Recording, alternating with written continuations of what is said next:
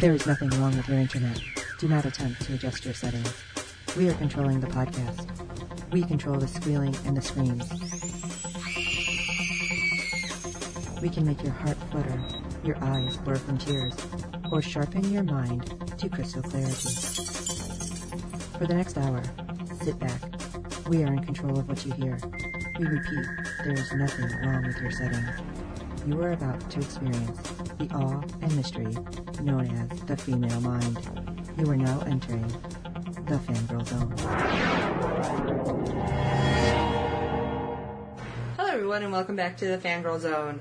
We are talking Preacher today. I'm Sean Fangirl S, and with me today, as always, is Jess. We are talking episode 3/4 Monster Swamp. Freaking Seth Rogen. You know, somebody's going to hear this and be like, you know, you guys are annoying with that. But it's annoying because it's like, if you're watching it online, it's telling you one number. If you're watching it on your provider, it's something different. Number. And also, it's, seriously, I can't tell you how many times I've been like, wait, I'm behind? How did I get behind? This didn't happen? What? And no, it's actually... And you're like, oh no, not really. Just the number system is totally messing with me. So I'm sorry if I sound... But this is the year of complaining. I've said it a million times. This is the year of complaining. And it's just going to have to happen. It's better than the year that it turned out to be with so many people dying, but yeah. Alright. And we're only partway through. But we're jumping in. We're jumping into this episode, Monster Swamp. We start with Lacey, who is one of the ladies of the evening. Yes.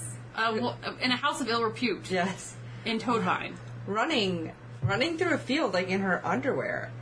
And then you keep seeing men running around and lights, and she runs into... She's trying to hide in, like, a sewer or something? What was that? Well, it's like every time they show, like, the plain states or Texas, it's always, like, big sewer grates that are, like, underground, and I'm like, is this a thing? Is it for, like, rainwater? I don't know. I'm serious. I'm not familiar very much with the It just seems strange. But, like, I don't know, have you ever seen Drive? Like, how they have that big place they drive through at the end of the night, and it's like... I did not see it. I don't know, it's crazy. It's like, basically, it looks like a bunch of bridges over some, like... in Greece, where they race. Okay. The final race. That's a thing in California, though. Is it? No, I know that. I don't know. Like, is it a thing for flooding? I have no idea. I think it is. But I mean, I know that's a thing. I just don't understand what the sewer thing is. Yeah, sorry. Look, we're already chasing the squirrel. But anyway, there was other women hiding there, and they're like, go, go, go. I didn't know what was going on. I thought, like, somebody went crazy. Yeah, and they're killing people. But then she ends up getting shot with a paintball gun. This is kind of funny. Like, alright, I get it. I guess. But weirdos. It was weird what was happening. And it turns out that... Oh, God, who was it that shot her? I forgot his name already. Apparently I didn't hear... Oh, Clive. He shoots her and she's like, fine, Clive, you got me. And he thinks it's hilarious. But then she falls into a sinkhole. And dies. Yeah. Inexplicably. What the heck just happened? And I want to know if the sinkhole was there. Or if it's just happened. Like, I don't know. What is with sinkholes popping up everywhere? But this is real life. Like, this is terrifying but true. That's true. There's stranger than fiction. It's weird. But when we go forward and they're actually getting the poor girl out, yeah, she's dead. She was upside down, wasn't she? Yeah, she must have broken her neck. But I don't know. And she's like covered with gunk. And you have Quinn Cannon, who's just like, yeah, you guys should be careful. That's like, it. What is that? Yep. And then he just leaves. And I didn't understand, because Tulip's like, am I the only person here seeing that there's a dead girl here? Yeah, they're just hosing off, the body. Tulip's pissed. She was pissed. But then you've got to think Tulip's mom was... We find out in this episode, I believe. So basically... Yeah, Tulip's mom worked at the same poorhouse. So basically... Tulip is the only person who's really thinking this is a person. Right. That's the reason. Tulip is the only person who values Lacey as a person. Everyone else is like, oh, get the hooker out of that hole. Right. So... Yeah, Quinn Cannon doesn't care. Just like, oh, somebody's on my property. Stay off my land. Who knows if there's something valuable down there, like oil or whatever he is trying to dig up everywhere. Oh, that was really a little heartbreaking, though. Because you have... What's the lady's name? Moise? I don't know. the lady who's running it. Mosey? And she's just like, Tulip, come on, darling. Let's go back. I'm sorry this happened. But she's like the only one that's a little sympathetic. Mm-hmm. And the guys just thought it was funny, and I wanted to shoot them all right there. I'm surprised Tulip didn't, like, punch some people on the way out. Right? I really thought that was going to happen. We still have these flashbacks that we haven't exactly put everything together yet for Jesse. Yes. He's remembering back when he's, a little kid, he's at the chapel, and his father's giving a sermon. He flashes back when he's playing with a young Tulip, which we find out. So cute. But they're not playing, they're smoking, and his dad is whipping him in front of everyone to say that they're looking to him for guidance because he's the preacher's son. It's kind of funny. Well, they're also looking to, Jesse's dad for guidance. I mean, how the parents should be dealing with this, right? So everybody's holding them up as an example. Probably they shouldn't, but what are you going to do when there's a bunch of underage smoking children? Right. There is another flashback in this episode that Jesse's dad wakes him up in the middle of the night, and they end up going to Quinn Cannon's Meat and Power. Isn't that the weirdest combo? Thank you. I agree completely. But anyway, and he's like in the hall just sitting there. He ends up stealing an ashtray, wasn't it? I think that's right. Yeah. And then you hear his dad, as he's walking out of the room, just like, come on, we have to go. And Quinn Cannon's yelling, denounce him. It's like, okay, is he just so anti-religion that he's being weird like this, or what the heck is going on? That was very strange, because you know what? Normal people don't say that. Right. I didn't know what the deal was. When met with someone proselytizing you, and trust me, I've been on both ends of this, usually the appropriate, social construct way to respond is to smile and nod and be like, oh yeah, we've already, bought into this, or, I already donated, or whatever. Right, like ignore you, basically. Basically, it was just really weird. This is part of the social contract. You just smile and nod and walk away. But, no, denounce him is a very, that just took me back to Doctor Who, praise him. Remember? It's just weird. That's not something a normal person says. What I felt like walking along in New York. And there was a lot of homeless guys, and this one guy, he was surrounded by crosses, and I'm like, all right, this is going to be really weird. I need to walk faster. Okay, then we come back to the now. We have Jesse and Cassidy talking for a minute, but Jesse's not listening. He is so in his own head right now. I feel like all the time he's in his own head. He practically is on autopilot. At least lately. 45% of the time, yeah. Especially lately. But Cassidy actually tries to tell him about the angels, but I don't feel like he's trying too hard. Well, there's these guys, and they keep coming back, and but you're not really telling him. I killed these guys twice, and they're back again. There's something inside of you, and they want it in a powerful way, and they keep coming back from the dead to get it. Right. This is the way you should phrase that. Yeah, and the best that Cassidy does, as he grabs his gear to run outside in the sun, which was pretty comical, he has this the hat. It's like an old Chinese kind of hat, like they always show in old westerns. Yes, that Chinese immigrants wore. I don't know what they're called. It's like a conical shape. Right. A very wide conical shape, and it's very wide brimmed. So it's like a wide brim hat, but instead of being close to the head and then a brim, it's giving him more it's a brim coverage. That's starting from it's like a little, I don't know, point. It comes to a point. Yeah. It's like a pyramid or something. But all right, somebody out there knows what this is. Tell us what it is. It's on TV. You've Tell us. Seen it. Fangirlsunpodcast@gmail.com. Anyway, so he runs out in his little outfit, and I love that Jesse has to give a little rip in there. He's like, "What are you wearing?" Just like. But, not that he thinks he's a vampire, but what are you wearing? Jesse's just, he's missing Maybe Cassidy needs to show him he's a vampire. Let his hand kind of light up and pull it up. I don't know, something. Drink his blood? I mean, I'm fine with either one of those. But Cassidy's like, you should leave. You need to leave now. And obviously that's not really telling Jesse anything, so Jesse's like, yeah, bye. This is not a way to warn somebody, really. We need an intervention for Cassidy on, look, you just need to get to the point. Right. You need to get to the point. Give him information. Jesse visits Emily and suggests all of a sudden, we should raffle off a flat screen TV. Because that'll bring people in. That always brings people in. And she's like, what? Like, where's this money coming from? Right, because it's not coming from the offering. Right. So he asks Emily to buy it and then says, trust me, we'll have so many people there.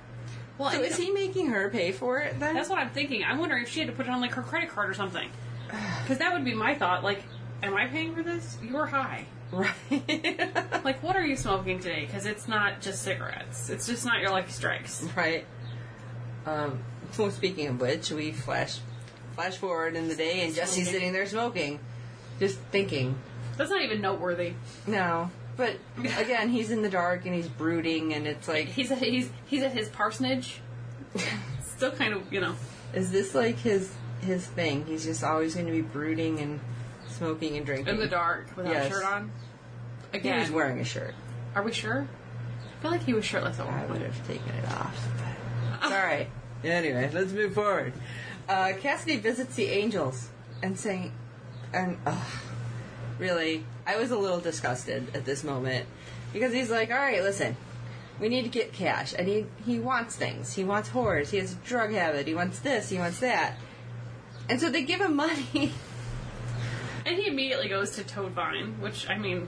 Because he needed a whore and drugs and everything else himself. And he's just saying, yeah, it's totally Jesse that needs this. It's super fine. Like...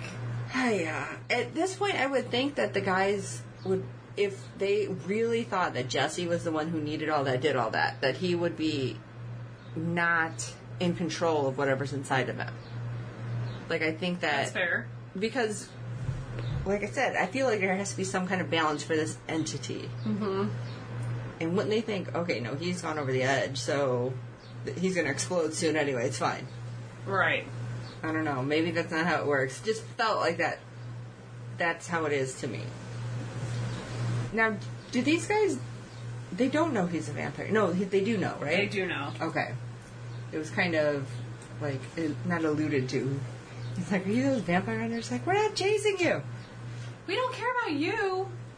We care about the thing inside your best friend. That's, right. Awkward. Best friend that he's known for, like, a week. Well, like I said, these guys don't know what's going on. So right, that's true.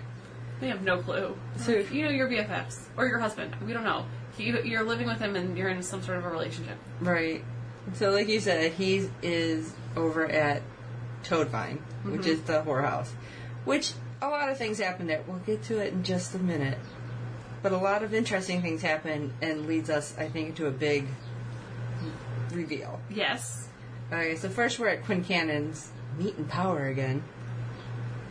This is just... Mayor Miles is trying to be very, very good mayor. He's trying to pacify him and stroke his feathers lovingly and while trying to help the town While somehow. trying to help the town. He's being a very good, middleman. Yes. Trying to support the town and then Quincannon's ego, which just needs to be shot. And the guy just pees all over it, literally. Yeah, he did. So, yeah, he's trying to talk up Green Acres and see, maybe this can help. And he just, randomly decides to take a leak inside the poor mayor's briefcase. Wherein all the brochures But kept screaming, don't look at me. You're whipping it out to pee in front of me, and you're like, don't look at me. It's like, you got problems. I don't understand, man. Quincannon needs to go. He's the scary thing in the show. Nothing else in the show is scary. He's crazy. He's just so weird. I don't understand it. Mm-hmm. And... Well, I think that's the really terrifying thing about him, is that he's completely, you just don't know. That's true. You don't know what he's going to do. I have no clue. He's a nut job.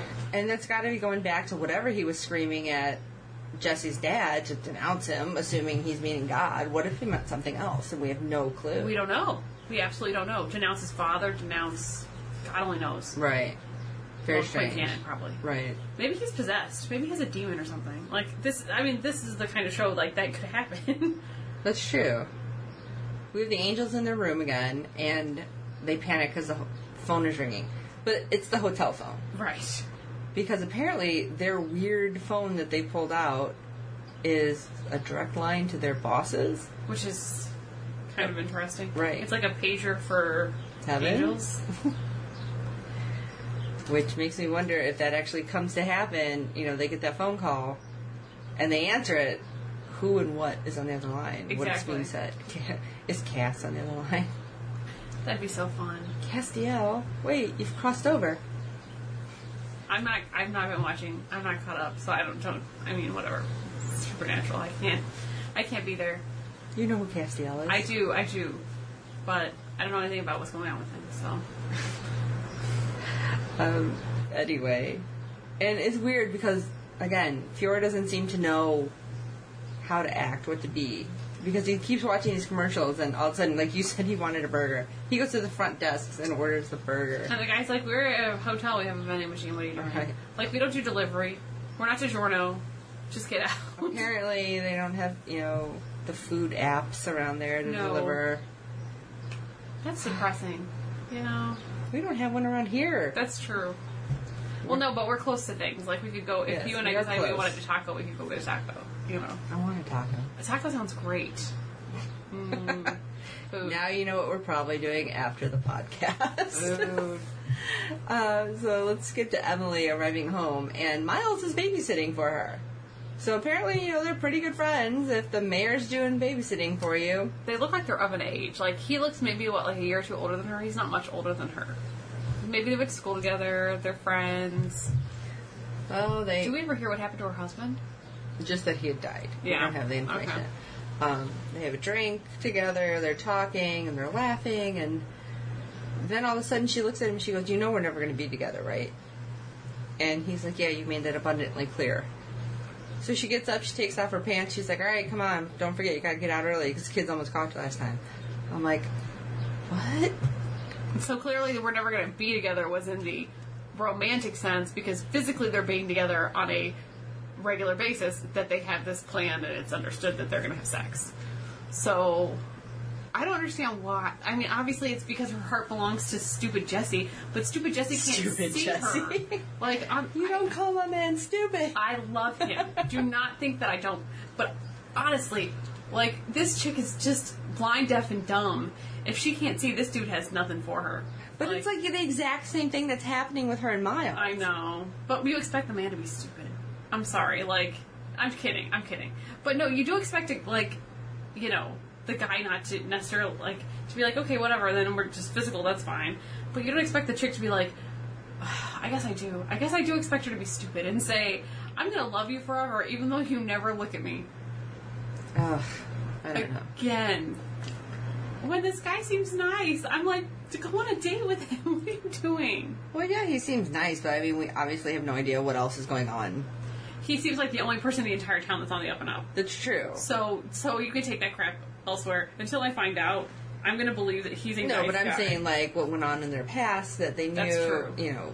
Maybe he was her husband's best friend, and she doesn't feel... Or brother. It could be something weird like that. Which is true. Well, that's even weirder, though, if you're sleeping with them. Maybe you're having sex with him already, so maybe it's not that weird.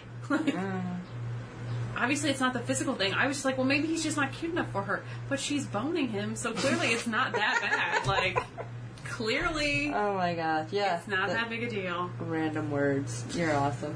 All right. Let's head back to Toadvine. And we spent a lot of time in the whorehouse today. Because there's a lot going to happen. All the prostitutes are together, along with the Quincannon crew of guys who are kind of douchebags. And they're trying to remember Lacey. Although the one girl, I didn't understand. She was giving a poem, and then that's what kind of threw Tulip. She's like, what the hell does that have to do with anything? She's like, it's a metaphor. I'm sorry, all I could think of was Guardians of the Galaxy. Metaphors go over his head. Nothing would go over my head. I'm too fast. I would catch it. Finger to the throat means death. Metaphor. No. Okay, we'll just go with it. Yeah. And then somehow, after Tulip gets all enraged and she's screaming at Clive, Mosey. Is that how we decided to say it? Because I forgot.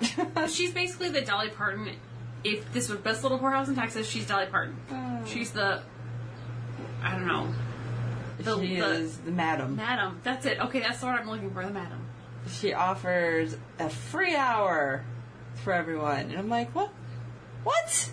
Okay, I'm sorry, and I'm putting this out here, and I know somebody's gonna. Yeah, thank you. I know somebody's gonna be like, "That's so wrong." Those you poor know, these girls. guys are not taking an hour. No, those poor girls. Mostly because they're all drunk to hell at this point. So yeah, and all the girls. I'd be are more just worried like, they're gonna beat me for an hour. Like, these guys are a-holes. That's true. A lot of them were. Beat you unconscious and then rape you. Like, Ugh. and yes, a prostitute can be raped if you're unconscious. Just saying. All of a sudden, some music gets turned up, and that just like throws Tulip over the edge. Yes. And she runs up, and what did she grab? Like something to whip a guy. I don't remember what it was now. But she's like hitting some guy and screaming, and then causes this guy to go out the window, and she thinks it's Clive. And Clive comes to the door and looks, and it turns out it was Cassidy. Oh. And Tulip flips out. I don't know if she was more mad that it wasn't Clive. Or that she's just about killed somebody she has no idea who he is, except in passing. Right. So, yeah, they're driving to the hospital, and Tulip's, like, holding Cassidy's head, and she's like, don't die, please don't die. And then she's praying. She's like, God, I will be good if you save this man. Oh, such a liar. Right. And all of a sudden, Cassidy's like, kiss me. And I'm like, Cassidy, you're such an ass, because you know you're not dying. You're fine. And so she kisses him, and at the hospital, she's like screaming at the nurse. She's like, my friend needs help. Blah, blah. And the nurse is like, who? Now, wouldn't the nurse be like, why are you covered in blood? This nurse was just like, oh, whatever. Take a number. And she turns around, Cassidy's gone, she follows the blood. Smart. And turns out that Cassidy, and again, nobody notices this blood all over. He's broken into the blood bank and is drinking it. Okay. I found a bar and drank it. You know, hilarious. Right? Yeah. Doesn't make sense to me. Because I would think they'd be a little more attentive. You'd think, yeah. It's like, oh, whatever, it's fine. Is everybody, like, on this whole Quaaludes or something in there? There's a lot of Xanax going around this town. Like, way more than should be happening. The pathetic emptiness of their meaningless lives. Like, they're all on Xanax, and they just are not worried about it. Apparently. It's crazy. I mean, I probably need more Xanax in my life, but the fact of the matter is that these people are taking too much. Mm-hmm. Like, these are the people who, on Miranda, they had that drug. Yes. And they're all very pacified, and they're just not worried about it, and they're not moving that fast. And then 0.1% is really super crazy, hyper aggressive, like Donnie was, and they're trying to eat people alive. And that's what's happened. And the other people just lay down and die. This is a Serenity AU. So we go to assuming the next day, because we don't. That happened at night with Cassidy and Tulip. Mm-hmm. And it's during the day, and Jesse is actually at Quincan's office. And they're building a model of the Alamo and painting, and just like, this seems weird. This does not seem like something that Jesse would just normally be doing with this guy. But the way they talked, this is something they've done quite often. Mm-hmm. And I'm like, I didn't understand that at all. So if anybody has insight on that little tidbit, yeah, why they're just hanging out together. Because Quincannon's like, we had an agreement, you don't talk... What was it? You don't talk church and I don't talk business? Right. Okay. But I'm like, what? This is weird, because Quincannon is saying he is an atheist. But Jesse's like, if you come to church, I guarantee you're going to be a Christian when you leave. Or you can have all my daddy's land. Right, that's the only thing, because Quincannon wanted those 20... hectares. How big is that? Acres? I'll find out. I'm not sure. I know acres. It's the biggest plot in Anvil, though, that he doesn't already own. Yeah. So, I mean, obviously he's all for it, because he's like, yeah, you're not changing my mind. There's no way in hell I'm going to suddenly, become, a Bible thumper. Precisely. And so then they just keep going on building the model.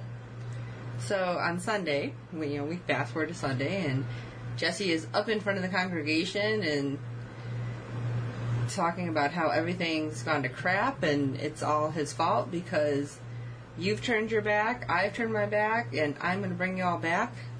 1 hectare is 2.5 acres. Is roughly 2.5 acres. It's 107,000 square feet. That's a lot of money. Wiki. Yeah. Thank you, Wiki. Thank you, Wikipedia. Maybe you can sponsor us. Anyway, as he's going on his sermon and on, and he's walking out, he's like, I'm going to bring you all to God, because what's inside him. Jesse truly believes it's something from God, some kind of power. Right.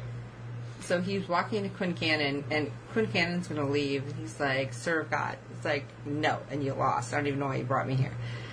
And he says it, then he starts doing his voice. And the special voice, he says, serve God. And all of a sudden, Quincannon's like, of course I will. And everybody kind of flips out. They flip out quietly, because you're still in church. You're still in church. Keep your voice down. You're not going to be hooping and hollering, but still, it was like, what? Oh my God, what just happened? It was amazing. And so everybody was excited that this happened, and they're going to raffle off, which all is, background, raffle off the big screen TV, which is just sitting outside. Again.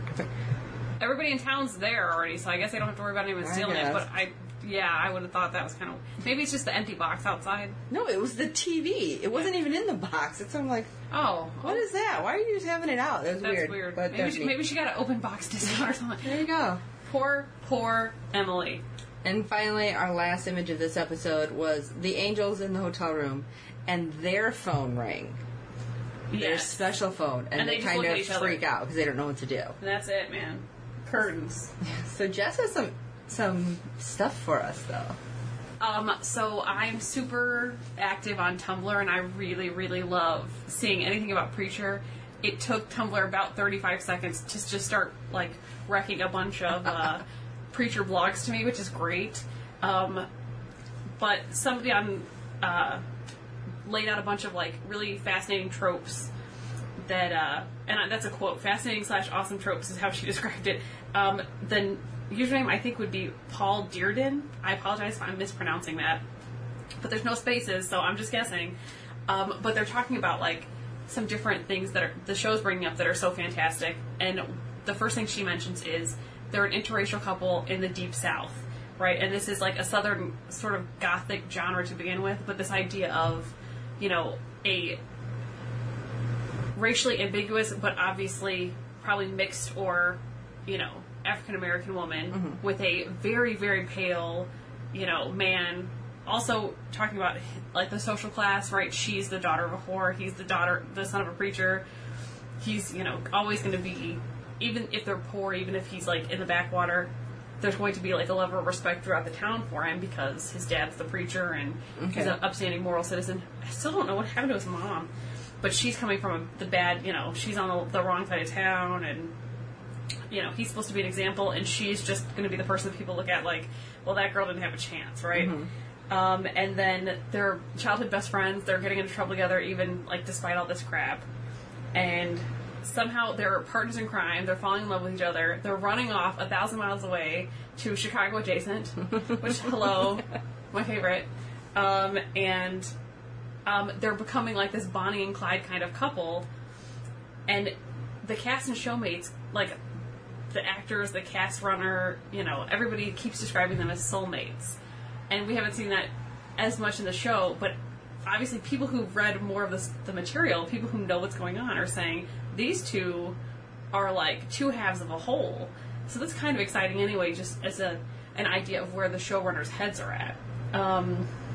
And then obviously we don't know what happened to make them break up, and then life forces them back together again.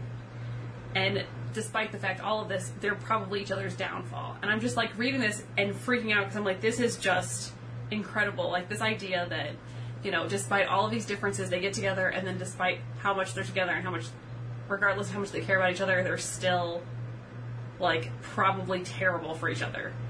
I love it. And I love her. She's fantastic. I couldn't be happier with the cast, with her casting. Or his casting. He's fantastic too. So thank you again for allowing us to kind of chat about, your thoughts. And I was, super excited when she said we could talk about it. It's this is the good stuff that I want to talk about on our podcast. So there's more, obviously, out there. We want to hear from you. So fangirlzonepodcast@gmail.com.